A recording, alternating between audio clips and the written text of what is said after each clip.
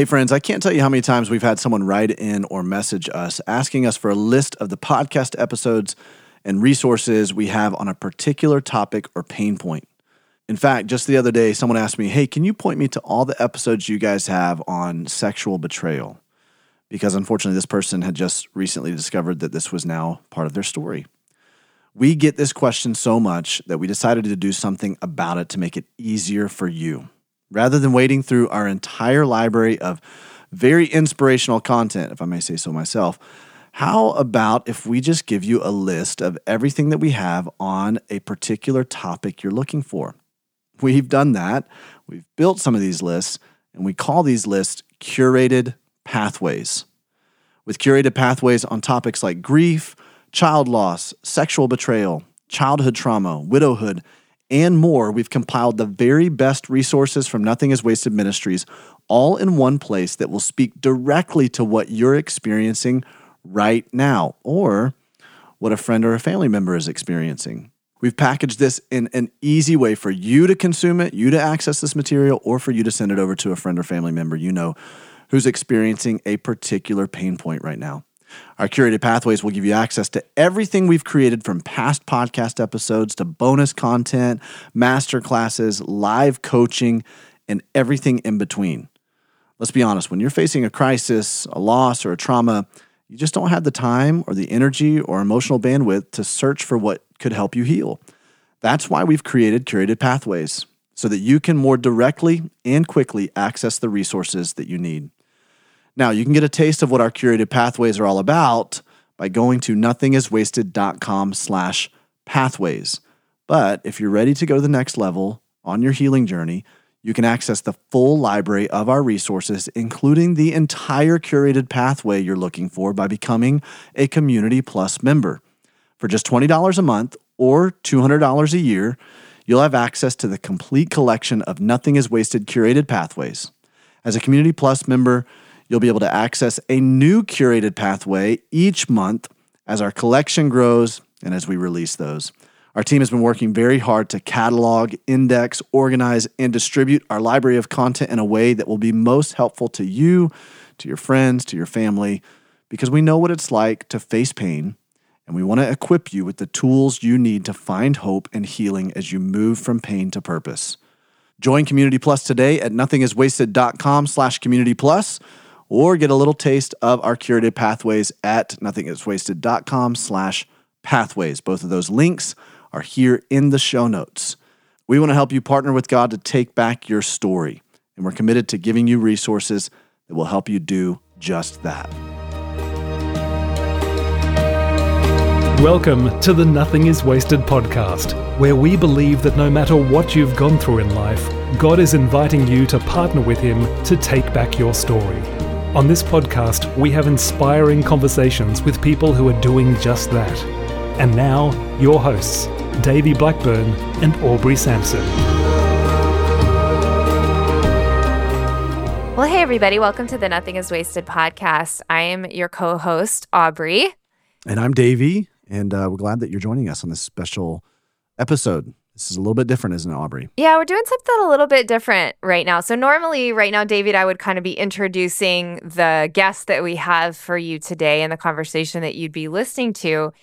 Instead, we thought it would be really, really important, crucial, meaningful, etc., for me to have a conversation with Davey, processing the trial, because the trial, wrapped up, what? Where are we now, Davey? 3 weeks out? Yeah, it was a few weeks ago. So it was at the end of September.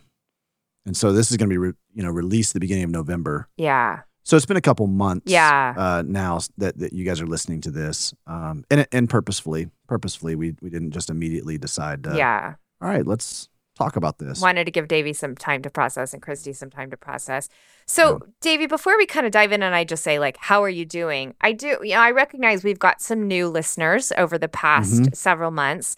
And also, we've got the faithful Nothing is Wasted audience that really has been journeying with you. Some are your very good friends, family members. Some have listened to the first episode of the Nothing is Wasted podcast when we first started. And we're reading the blog before that. Yeah. Right. You're right. Family and friends. Some family who were actually walking the entire season of Losing Amanda with us. we're in the hospital. We're, very much present through the whole thing. And so, anybody who's listening to this, I just want to say thank you for journeying with us, and thank you for your prayers. Yeah. Most importantly, thank you for your prayers and your support. So good.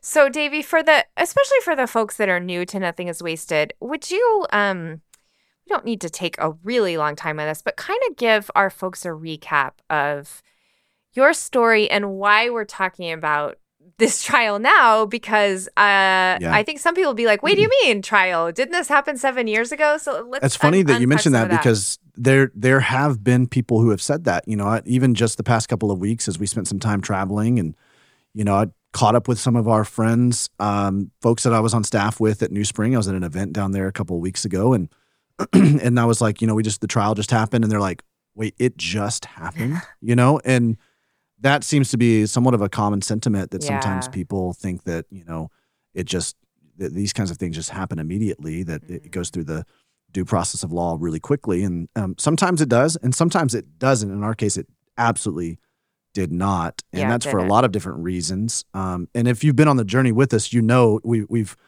tried to stay pretty up to speed on certain things. Now, there would be times that the trial would get scheduled and delayed or pushed back. They call it continued, is what they call it.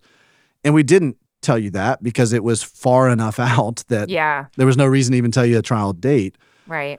But that has been the story for the past 7 years. Since November 10th, 2015 was when my home was broken into while I was at the gym, and when Amanda was murdered in our home. I came home to discover her, and she was still breathing, very laboriously, but she was unconscious. And so I called the paramedics, and we got her to the hospital. And it wasn't until about 24 hours later, the morning of November 11th, 2015, that doctors came into her room as a couple of us were bedside and told us that there was no brain activity. She'd been shot 3 times, one in her arm, one over her back, and one in the back of her head. And so what they surmised after being in the hospital there is that that her involuntary processes of her body were keeping her alive, essentially, but it was deteriorating really quickly. And so they kept her alive for a little bit via machines because she ended up donating some organs as well. So, this is kind of the 24-hour period that we're in the hospital. 2 weeks later, they make arrests of 3 men. You could almost say boys. One was at the time 18, one was 21, and one was 25. Wow.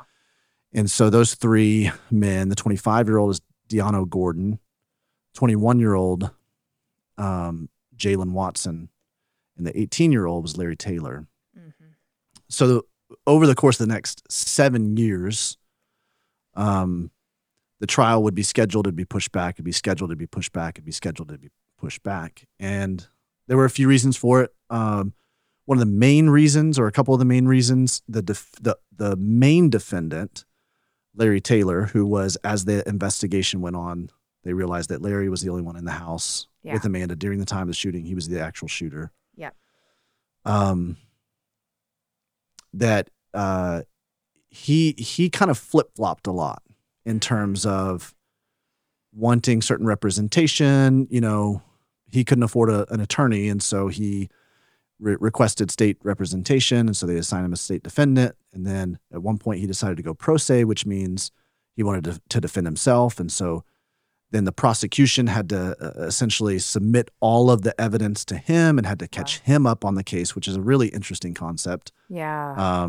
Here's the evidence that we're presenting against you as you're trying to represent yourself. Wow. That didn't make any sense to us. I asked the prosecution at one point during that time period, why would he do this? And they were like, it really doesn't make any sense. He has zero chance of, he pleaded non-guilty, zero chance of winning in this case because you just don't represent yourself. You just don't know what to do. Right. And so he's like, it's going to be a kind of a circus, to be honest with you. And so we were kind of concerned that, he was trying to build some 7 minutes of fame kind of thing and just make a circus or a mockery of the courtroom. And so, there's all these emotional highs and lows that kind of went on with this. Yeah.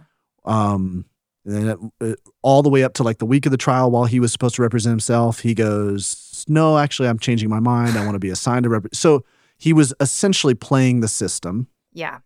Delaying what seemed to be the inevitable. I don't know if he had some kind of a strategy.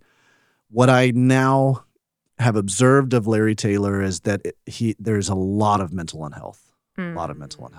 So, and we'll talk about that as we talk about trial. But our life over the past 7 years has been, we will gear up emotionally.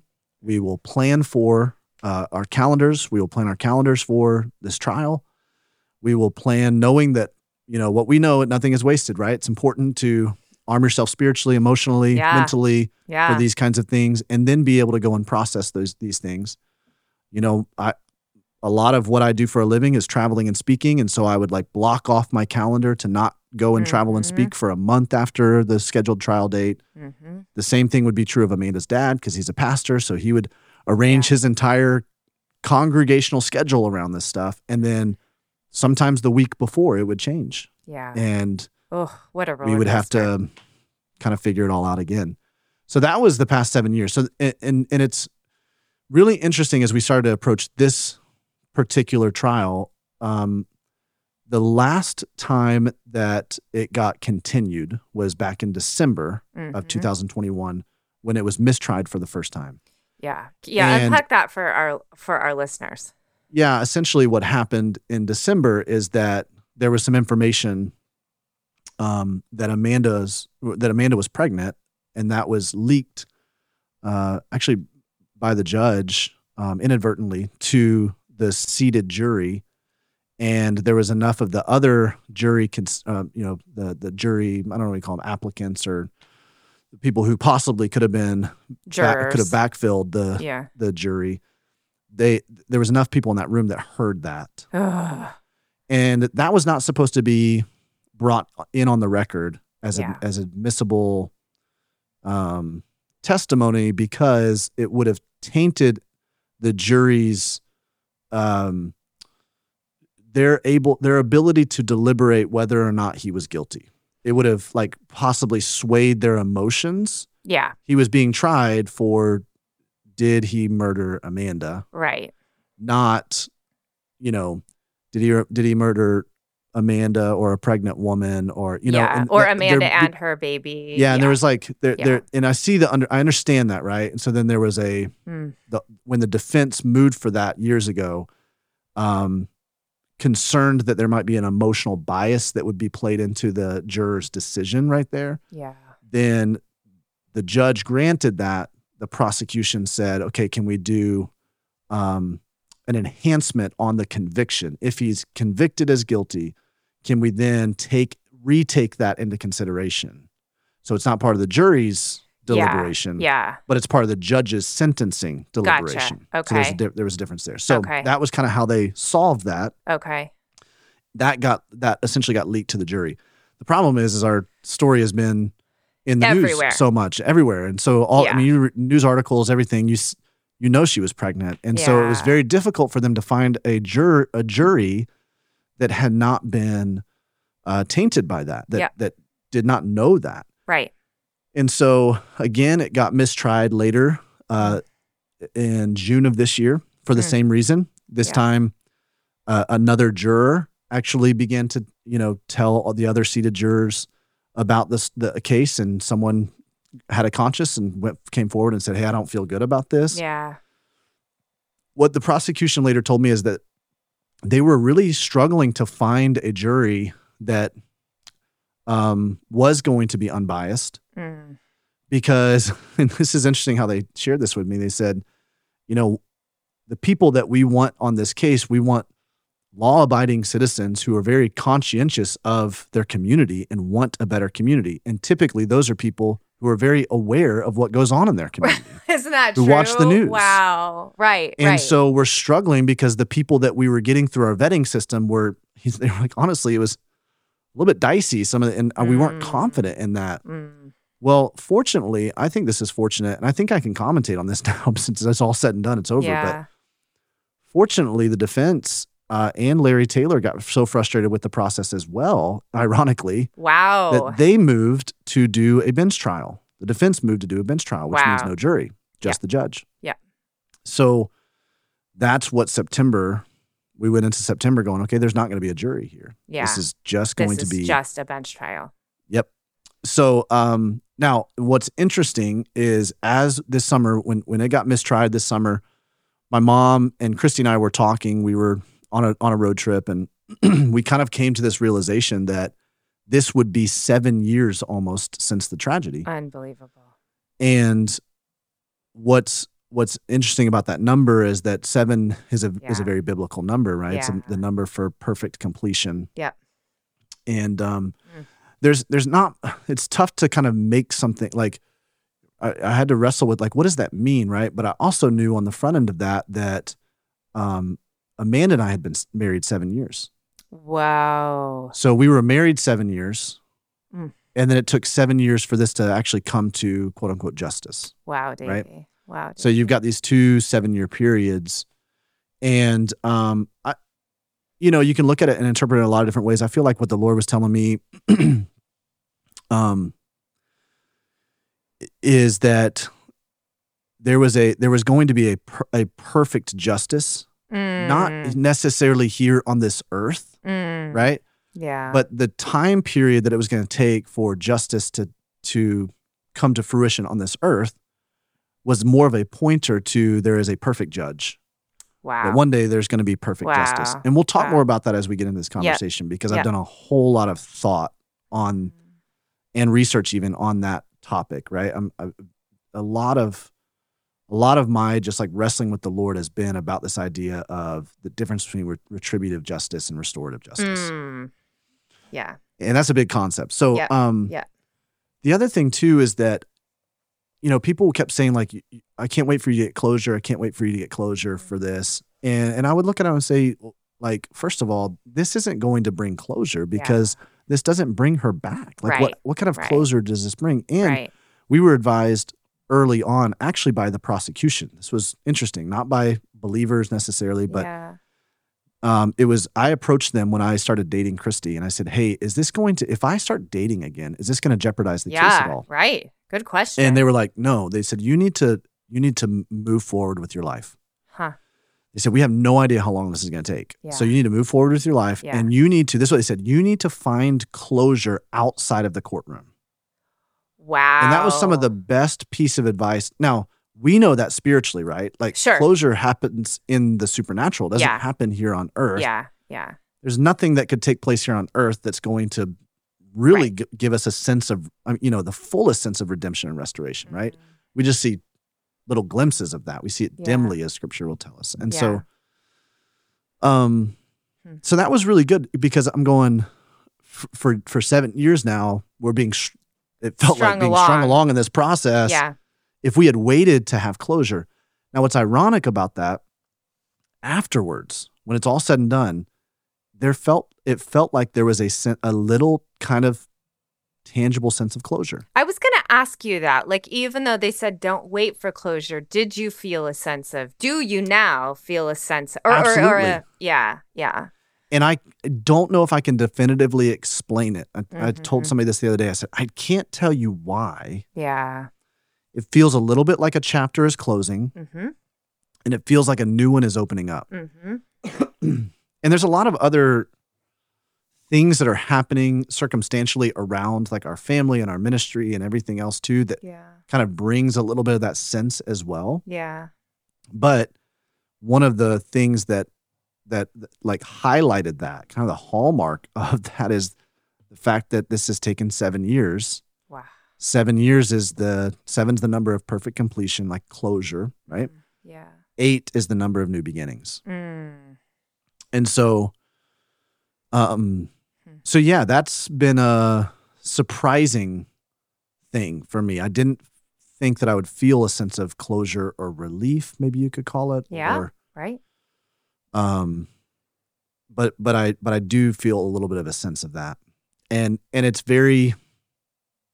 it feels almost prophetically ethereal, if that makes sense, right? Like, yes. When you feel there's something prophetically happening, it's like I can't put my thumb on it. I don't know why I sense this, but I sense it. Yeah. And then it's after something transpires that, really confirms that you go, that's why I sensed it. Okay, I got it. That's okay. what the Lord was up to there. And that's what I'm feeling and sensing right now. Yeah. And from the moment that since we need to talk a little bit about these three things: the week of the trial. Yep.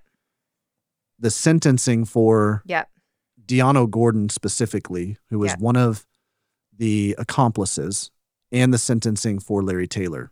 Yeah. So over the past 4 weeks, 5 weeks, those are the courtroom appearances that we've had to make.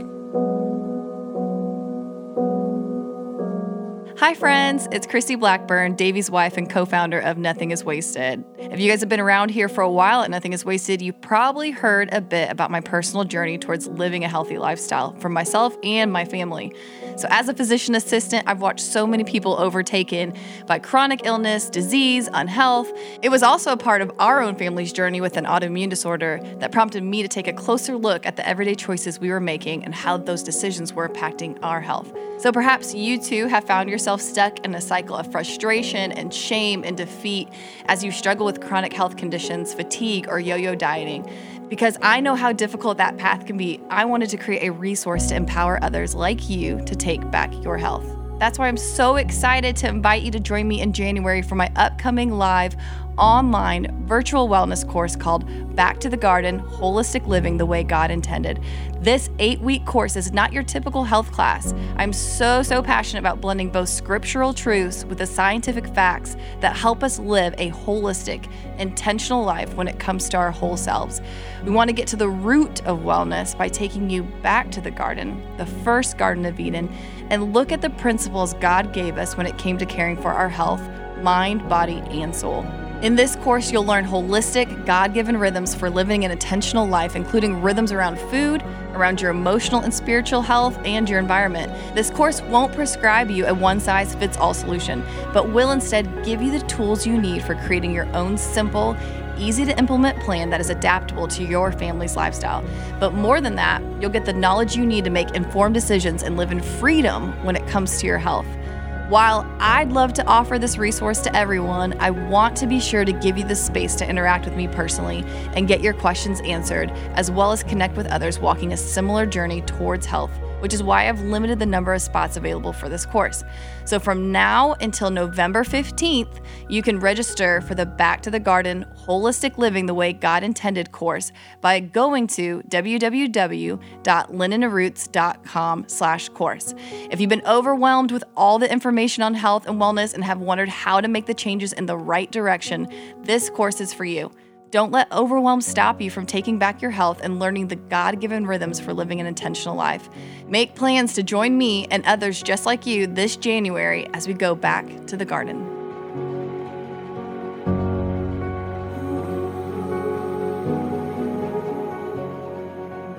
So let's go back to the week of the trial, Davey, and start there. Okay. So you walk into the court that day. Well, Take us there. Because I was a witness. I was subpoenaed. Wow. Even though, because that morning, I found Amanda that morning, and so I had to bear testimony to the events of that morning. So because of that, there's a law called the separation of witnesses, where you're not allowed to be a part of any of the court proceedings until after you give testimony, and then the judge grants that your subpoena you can be released from your subpoena. Okay, gotcha. So for the first, the opening argument or opening, arguments and stuff like that, and even the first couple of witnesses, I was not able to be in there. Wow. It did allow me to go into the courtroom and just kind of get my bearings, which was good. Okay. Because when you go into this situation, right, all of us, we were so on edge and just what is this going to feel like? Oh. This is the first time I was in the room with Larry Taylor, with the shooter. I had been in the room with Jalen Watson and with Deano Gordon, both of the accomplices, because over the course of those 7 years, those two took plea agreements to testify against Larry Taylor. Yeah. And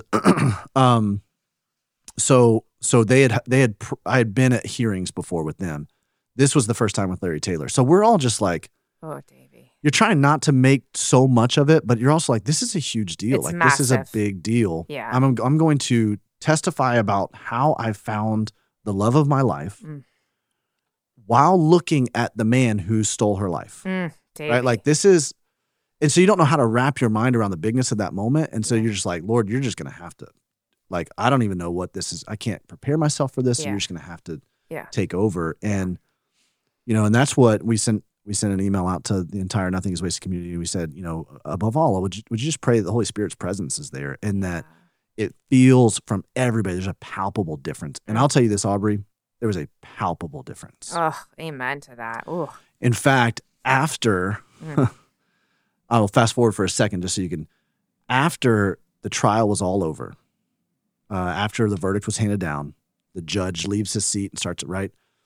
One of the bailiffs stands up because let me kind of preface it with this.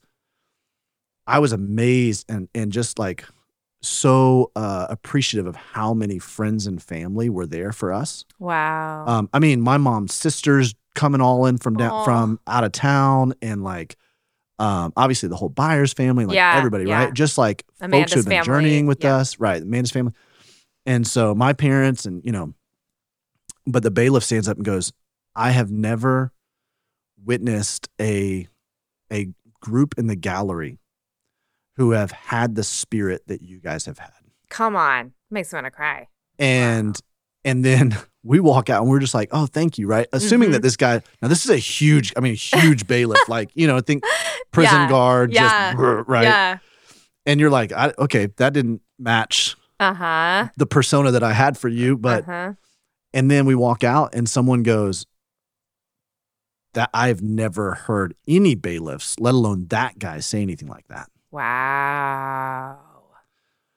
So the Lord was there and he was present. And I think that almost even surprised me a little bit, even though we were praying for that. Yeah. When I finally walked into the courtroom and took the stand, there was a calm. Wow. You know what I mean? Like, and it was almost like this is really weird. I like shouldn't odd, feel this like calm. notable. Yeah. Yeah. Like I shouldn't feel this calm. And then, and here's what drives me crazy, Aubrey. You're just getting me unfiltered right now. I love it. Throughout this whole journey, we've also had not a lot. We've had a few loud, what do you want to call them? Conspiracy theorists. Critics. Yeah. They post their videos about how, yeah. I've seen the videos. I think I've been tagged in one or two. Yeah. Yeah, you do. They grab a segment from me in Good Morning America and they do some kind of statement analysis and they say, man, he doesn't look like he just lost his wife. And they literally pick apart everything. He was smiling at this one moment and therefore, it's ridiculous. Yeah. And you're just like, now I'm a 3. Okay. So I'm very aware of how when I show up, how it might, like the optics of it, right? Like, and unfortunately, like being aware of those things made me feel it almost like debilitated me for a season because it was like I can't show up and say anything, which I think was honestly looking back on it, that's the enemy's ploy at trying to silence ministry and impact that would come out of this, right? Yeah, totally. So he's trying to play on my personality of like, I grew up. My dad's a pastor. I grew up on stages, singing, musicals, like acting, all that kind of stuff, right? Performing it. And so there was a little, like, even when I got in there and I sat down and all of a sudden I'm like, this feels very calm. This rush of the Holy Spirit coming over me. There was a little bit of like oh no, am I too calm? You know what I mean? And all of a sudden I start getting... You're like having an out-of-body experience, kind of condemning yourself almost. Exactly. Yeah. Wow. And where the Lord has kind of ministered to me up until this point is just like, and my dad said this to me too on the phone. He's like, Davey, you just show up however you're supposed to show up. Like, don't try to show up in any particular way. If you get emotional, you get emotional. Yeah. If you don't, you don't. Yeah, that's so good. And that's okay. Either one of those is okay, right? And I think it was really helpful just to feel the freedom then. It's like I had to remind myself in that moment while I'm getting questioned. Wow. Just be. Yeah. Right? Yeah. And just be okay with whatever the Holy Spirit wants to do. Yeah. And almost like turn your emotions over to the Holy Spirit. Yeah. Wow. Right? Wow. Which is kind of like a little bit of, it feels a little bit contrary to what we say often. We're often like, hey, you should remind your emotions sometimes of how you should like kind of have dominion over your emotions. And like in this, the Lord's like, no, actually, why don't you just let me kind of determine your emotions? Like, let this be a Holy Spirit emotion thing. And so if you're supposed to cry, let the Holy Spirit like make that happen. Just be free with whatever it looks like. Wow. And for me, that was very freeing. That was just very freeing. It was a very big inner conflict that was happening moving up to that point. Yeah. So, so I felt very calm and poised while giving my testimony. But then there was one thing they asked. I called after I called the paramedics while I was sitting there with Amanda, I called my dad, and I think I've shared this before, why, but I called the paramedics, and then I'm sitting there waiting, and I call my dad to tell him, I don't know what happened. You need to pray right now. Yeah. And the prosecution asked me, they said, why did you call your dad? Huh. And it just like emotion just hit me like a wave, right? Davey. And I just start like, I couldn't answer. I'm just like, because I was not realizing for the first time, but it was reoccurring to me. Like in the moment. Yeah. That the reason I called my dad is because my dad has always been there for me. He's always been present in my life. Been there for big moments, good and bad. Yeah. And he's always like, if I've needed him to fix something, he's been willing to fix something, right? And so I'm like, if anybody can fix this right now, it's my dad. And I called him in this panic moment, right? This moment of trauma. Yeah. And then while I'm on the phone, realize my dad he's 500 miles away. He cannot do anything about this. Aww. And it was like, I don't even remember. I think I hung up on my dad, right? So I like, but I'm telling this to the court and I'm just crying. My dad's always been there for me. And, that's meaningful. And I say that because as I've reflected on that, I'm like, that's what I want to be. That's what I want to be described of me as a father. Yeah. Right. So my dad's always been there for me because that probably played more into my healing journey. Just that foundation that my dad's there for me. Wow. That played into my healing journey than maybe anything else. And maybe more than you even realized. Right. Not even. And so like 7 years reflecting back on it going, well, the whole thread of my healing journey has been God's with me. Beautiful. Right. Yeah. My dad is with me. My Heavenly Father is with me. And so my earthly dad couldn't fix anything in that moment, but my Heavenly Father can restore this. Right. And so it was like all that was hitting me in the courtroom. I'm just like, Davey. So, while I'm standing next to this earthly judge, and there's the metaphor of like heavenly judge and prosecution and, you're going, what is this moment? Wonderful, right? Jesus says, we talked about this in December, wwonderful counselor, right? And a counselor is a attorney, and so you got, that's like, that's being the mediator for you, or that's, so I'm just like, all this stuff is hitting me. And, all at once. Unbelievable. Yeah. So that's when I got emotional. That was my, so anyways, I'm rambling right now, but no, you're not. This is powerful. Once my testimony was done, then it was like, there was like a big weight that like, I bet there was. Yeah. Now the weight started compounding a little bit more over the next couple of days, because the way the prosecution had communicated this to me leading up to it was, we have an unbelievably solid case. Like, we definitely have the right guy. Yeah. Like, we're really confident in this. Yeah. But there was a lot of things they couldn't disclose to me because they can't disclose certain things until you get to court. And it goes on record. You don't want it to, their strategy or whatever to leak to, that sort of deal. So, so the first couple of days, all of us as a family, we are literally going, is there even a case here? Oh, wow. like we were struggling Wow. after 2 days. Wow. Not even like, oh no, we don't have enough evidence on this guy, but going, did we even get the right guy? Oh, Davey. And that was very unnerving. Now tell me why that was coming up, because you didn't know what the case was, and yes, you're just like doubting. Okay. Because we didn't know. And part of so we are familiar with courtroom dramas. Yep. And courtroom dramas show the escalations and the climaxes of a particular case, right? Yeah. It doesn't show literally every single detail. Yeah. Part of what I learned about the judicial system here in this, and then my one of my uncles is an attorney as well, and so I would ask him afterwards. They'd be over.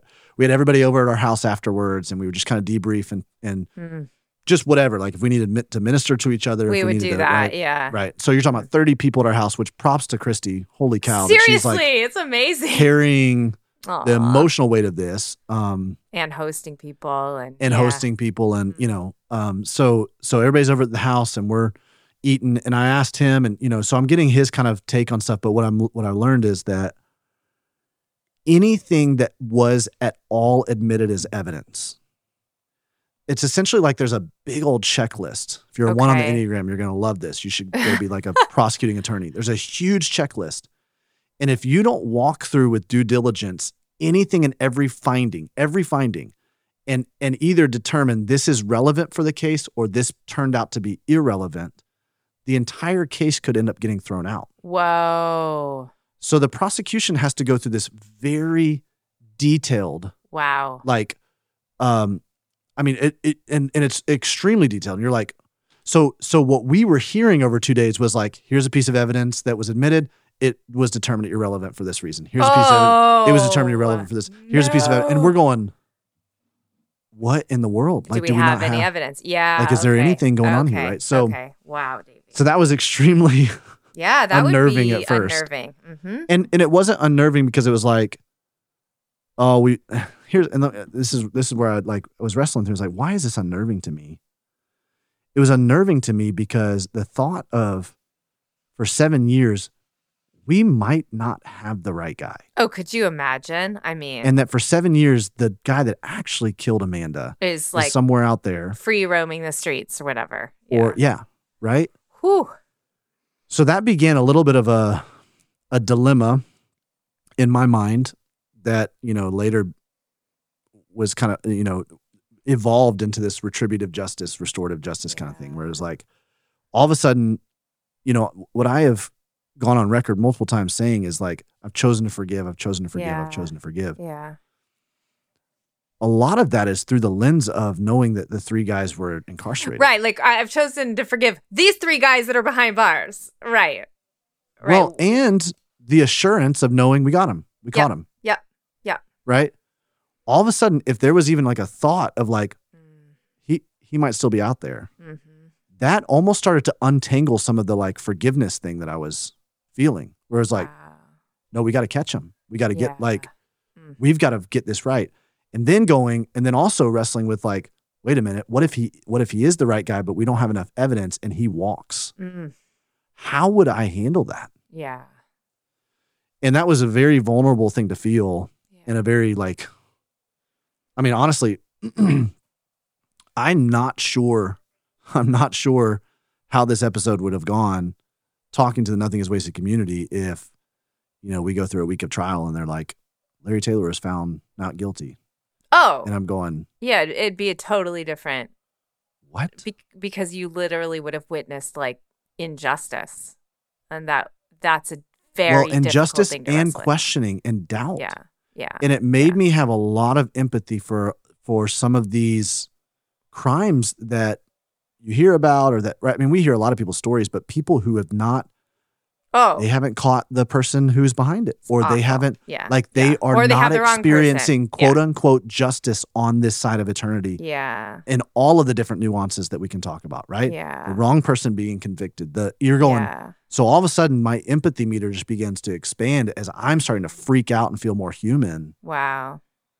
In this, and going, what in the world, right? Because I understand that the posture I've taken it's not a human posture. It's like right, it's a right, I don't want to say right. superhuman to like boast of me. I mean like supernatural posture to take of going, I forgive these guys. I understand that. I'm very aware of that because it's been a supernatural work inside of me. Yeah. But all of a sudden I felt very human over those 2 days, and court made me feel very human.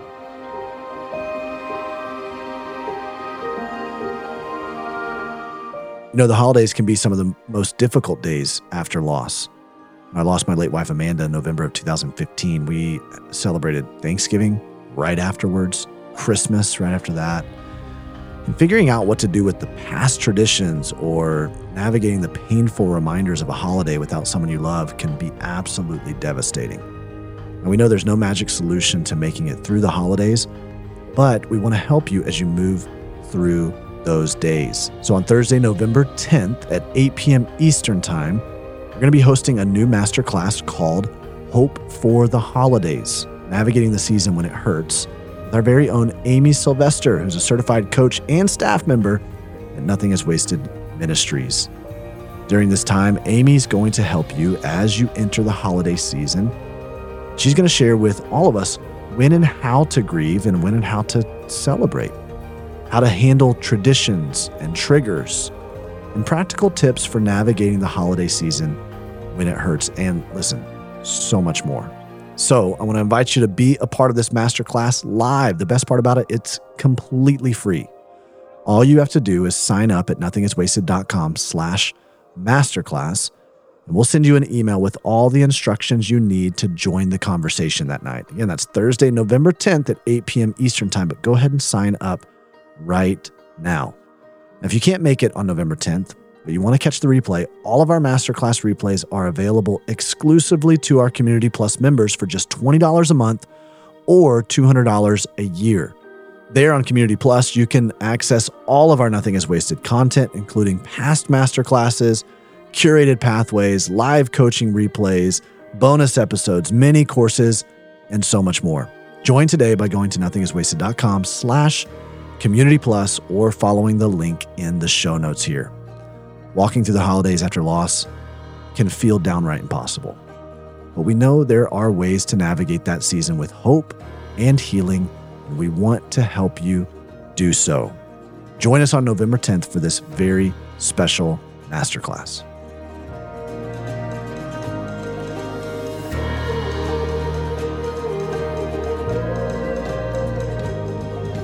That may not be very hard for some people to admit. It's very hard for a 3 to admit, like, hey, I'm human and I'm feeling some things that I am not liking how I'm feeling because I'm not sure how this lines up even with the heart of Jesus. So we get done with the second day and we're just like, now there was some emotional ups and downs during those first 2 days. I decided not to stay in the segment where the autopsy was being Davey. revealed. Did Christy stay in for that? Christy stayed in for that, and the rest of Amanda's family stayed in for that. Yeah. Um, Did you not stay in because you thought it'd be too much for you? Yes. Yeah. Makes sense. I'm also the only one that saw her. Yeah. In the condition that she was when we found her, or when I found her, and so I have had to settle those images. Yeah. And praise God, like He has done an amazing work to settle those images. It doesn't haunt me. I live with them. It doesn't haunt me. Wow. And that's why I tell people, like, I've had people ask me that. How are you not haunted by this? Because, people who have watched their loved ones die or have, Right. And I tell them, like, you do have to learn how to settle them. You do have to learn how to live with them. The Lord does a mighty work in that if you'll let Him. You got to lean into it, but it is possible for them not to haunt you. You can have quote unquote closure, acceptance within that.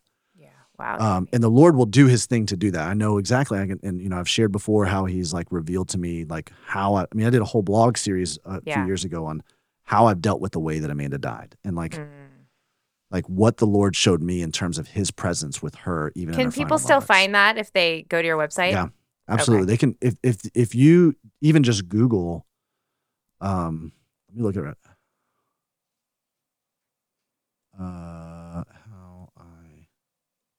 If you go, I think it's on Nothing Is Wasted's website, and I think it's on my website. Yeah, both on nothingiswasted.com and mine. The series is called "How Do You Deal with the Way Amanda Died?" Poses a question. I've had that question. So there's like 4 parts to the blog series. Okay. Yeah.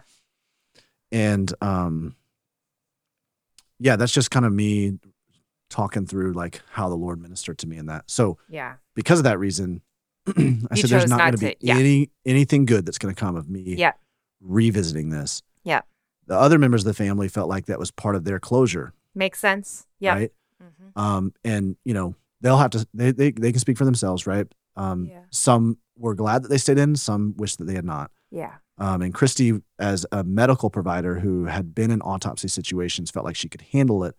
Christy will have her own commentary on this, but that was one of the biggest things that actually started to, as she's expressed already on Instagram, it began to initiate a grief process in her. Wow. As I have kind of dialogued with her about it, it's almost like, I think it was the kindness of the Lord. I really do. As hard as it is to say that the Lord would expose us to those kinds of things in kindness, but it almost in some ways caught her up to speed in the grief journey with the rest of us. Yeah. Yeah, that makes sense. Because she never knew Amanda. Right. She was not around at all during, she was a observer, like she saw it on the news or she, but, and then she's been a part of the family. So she's been in the wake of all of the grief over the past few years. Right. And of course, raising one of Amanda's sons. I mean, exactly. And then she's been raising Weston. And so there's been this like secondary grief that she's been bearing, and then primary grief to her own circumstantial situations in the wake of all of it. Right. But this was the first time that she felt like a primary grief for Amanda to this level. Right. Yeah, she's grieved for Amanda before, but to this level, like she, it's almost like she lived it. And she shared that with her. She's like, I lived this for the first time. Wow. Wow. And so she kind of says, I wish I hadn't been in there, but I also think that was her Enneagram 7 sharing that with her. Like, I wish I hadn't. Avoid that pain. I see that it was the kindness of the Lord that she did stay in there and that she was forced to really sort through a lot of that stuff too. So, that makes sense. Because it also brought us together. That's what I was just sharing thinking. Grief. You guys could share that together in that. Yeah. So, anyways, so 2 days, where we're just like, what in the world is going on? And when you have it, we all remarked about this, that on the third day, it was like everything came to a head and it all began to make sense. Okay. And by the third day, I began to be very impressed with the prosecution team. Wow. And the case that they put together. Wow. And I was like, wow.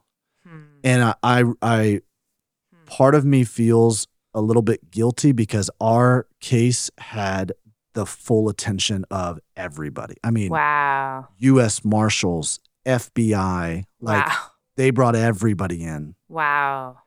And I'm so grateful for that. Seriously. And I saw, the Indianapolis Police Department, I mean, the way they treated us through the whole process, the due diligence that Detective Lynn was, by the way, Detective Lynn was just the most amazing person through the process.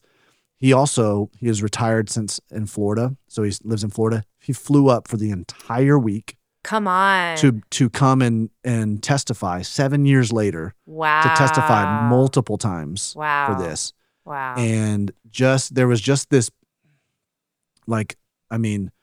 this kindness that every time we would interact outside the courtroom, just, tears are welling up in his eyes and he's just, so you're like, man, I know there's a whole lot of especially the past couple of years, there's been a whole lot of vitriol and rhetoric surrounding, law enforcement and law and order. And, even saying law and order can elicit some really big responses from people, right? Depending on what side of the political spectrum you are on. But man, there's human beings. Yeah. Yeah. That actually truly want to make communities a better place.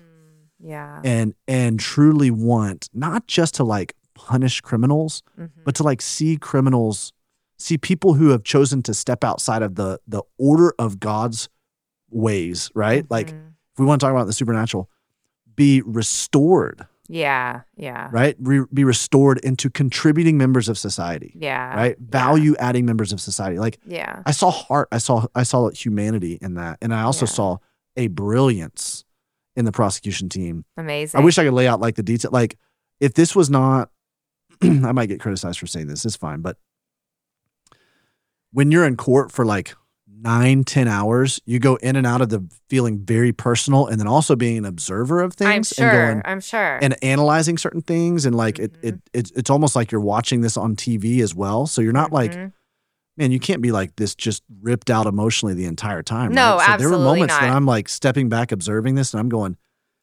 this would have been the most riveting, especially that third day, the most riveting television series. Yeah. To watch how they put this together. Like we would have all gotten to the end of this movie and gone, oh my gosh, that was brilliant. Wow. And so really what it came down to is there was no DNA in the house. Unbelievable. The only DNA was left on a scarf, a pink scarf that they stole to wipe down all of the DNA and fingerprints. Wow. And Jalen left that scarf in the car, the getaway car that they had stolen. Okay. As well as multiple other things that they had stolen that were left in the car. All the electronics and stuff they stole in that crime spree were pawned off and stuff. But a few other random things, like a bag of oranges, like a receipt from the money they were withdrawing from my account. Yeah. All of these different things that they left in the car. This one sweater was pinged in their system with Jalen's DNA. Or scarf or sweater? It was a sweater. Okay, pink sweater. Uh-huh. And it began the trail of the entire investigation. No way. So they had that right there that led them on the trail. They did this unbelievable triangulation of cell phone towers to match phone calls that were happening between the two accomplices who were in the car going to try to steal money out of the bank account and Larry, who was still in the house. Who was still at your house. They did these, they lined all this up and they showed that it zeroed him in like within a block. Wow. For this triangulation. It was so precisely accurate. Wow. And then they also were able to recover a bunch of stuff from Larry's phone, text messages that he had sent and Google searches that he had made. Wow. Specifically Google searching, Fox News, pastor's slain wife, like all of these different news articles that had come up. Wow. They have these search records and then immediately him texting somebody, I might go away for a while. I want you to know. And so he's like trying to line up certain things. Wow. So they recover all this data that he had deleted off his phone. Whoa. And what I learned about technology, some of you guys may know this, is that when you delete things off of your phone, maybe I shouldn't share this. You shouldn't. No, we should all know that. Oh, I see what you're saying. Yeah, because now people can cover things their off tracks. of your phone, it doesn't actually go away. What it tells the memory of your phone or any computer, any device, right? It tells the memory, hey, there's now space that could overwrite this previous data. Okay. So it basically says, here, you have this amount of space to overwrite. These are the things that can be overwritten. But until you overwrite it with new data, it stays it's still there. Well, they had taken him in and confiscated his phone, and they were able to pull everything off before anything was overwritten. So they're literally triangulating this case around all of these things. And on the third day, it all came into focus, and we were just like, oh my gosh, this is... So one, what it did is it confirmed to us, this is the guy. This is absolutely the right guy. Yeah. It would be on a shadow of a doubt. Yeah. And then the third day, we also heard testimony from the other two. Okay. The two accomplices. Which brings me to, I don't know how much time we have. No, we're great. Just keep going. Deanna and Jalen. Yeah. Mm-hmm. So we got to see their demeanor. Yeah. We actually got to see some subtle interactions that were happening between Larry, who was sitting at the, defense desk and them. Because when you're, like I said, when you're testifying, you're literally looking directly at the defendant in this courtroom. And so there were some interesting things that happened, like certain things that they said. Larry proved himself to be completely stoic the entire time. Prosecution told me that that's basically his demeanor. Right? Okay. Almost dead inside, like dead eyes. Wow. The other two are not the case. That's not the case. And I'll tell you in a little bit about Deanna's sentencing. Yeah. But there was just some interesting interactions that happened there where, like, finally we saw Larry get up in arms about something where he, like, took his cuffs and, like, slammed him on the desk. And where you're just like, okay, something just hit a nerve right there. Like, what's... Yeah, something woke him up. Yeah, but there's like a thing on the streets where it's like, you don't like you're labeled a snitch and you don't rat people out, stuff like that. So there's a whole lot of like communal dynamics that were happening right there that we were trying to read into and observe. And so the other thing that it showed me, this is our platform, so I'll say this, and there's not going to jeopardize anything. I wish I had an opportunity to talk to the defense. Yeah. What would you have said? Like, why? Because I was disappointed.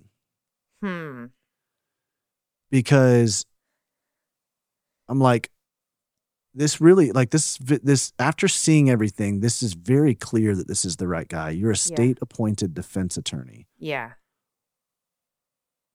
What I thought your job was to make sure the prosecution did their job right. It seems like you went beyond that.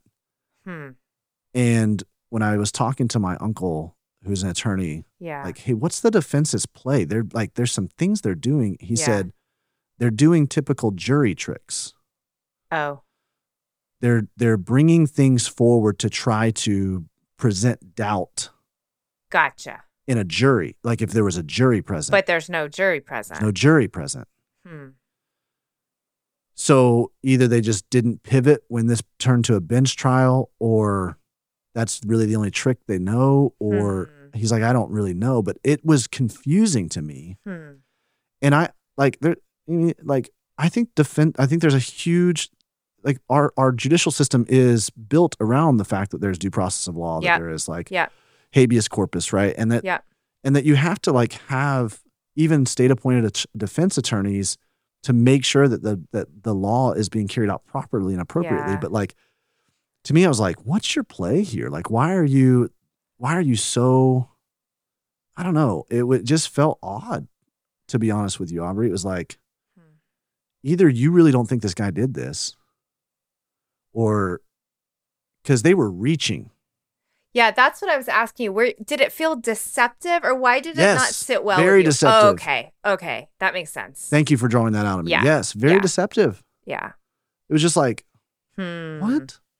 Like, I just expected you to be like an Enneagram 1 that was just like, hey, just make sure you get the facts straight. Especially in the law. I just want to make sure you get, right. Just make sure you get the facts straight. Make sure this goes on record straight. Make sure that this is clean and right. And, but, like, the deception that you're bringing in, the way you're spinning these things, I'm like, I don't know. This was weird. So I don't want to judge anybody, right? But I'm like, I wish I'd had a conversation. I wish I could sit down and go, why? Yeah. Like, what was your tactic here? I want to understand. Help me understand this, right? Like, what's your heart behind this right now? Yeah. Because it also felt very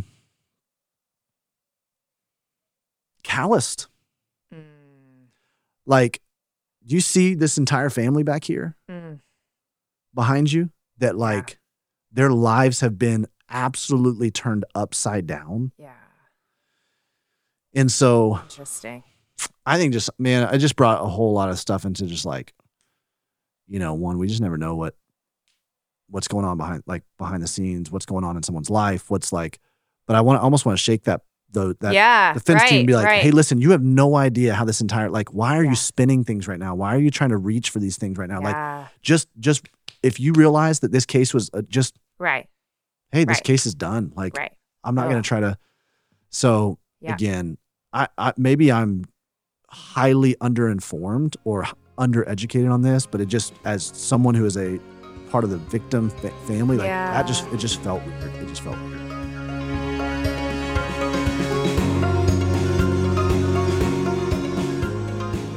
Okay, well, we had decided to make this one episode, but as Davey and I have been sitting here talking, we felt like there was so much to say that it would be worth breaking this up into 2 episodes. Yeah. And so we're going to, I don't even know what to say here. We're going to just tune in. We're going to go ahead and close it down. You guys can tune in next time. I'm not sure when we're going to release this, but it will probably be in between our next normal release on Thursdays. So we'll do a special part 2 episode of this. Thanks for sticking in with us, and we'll talk more about this next time.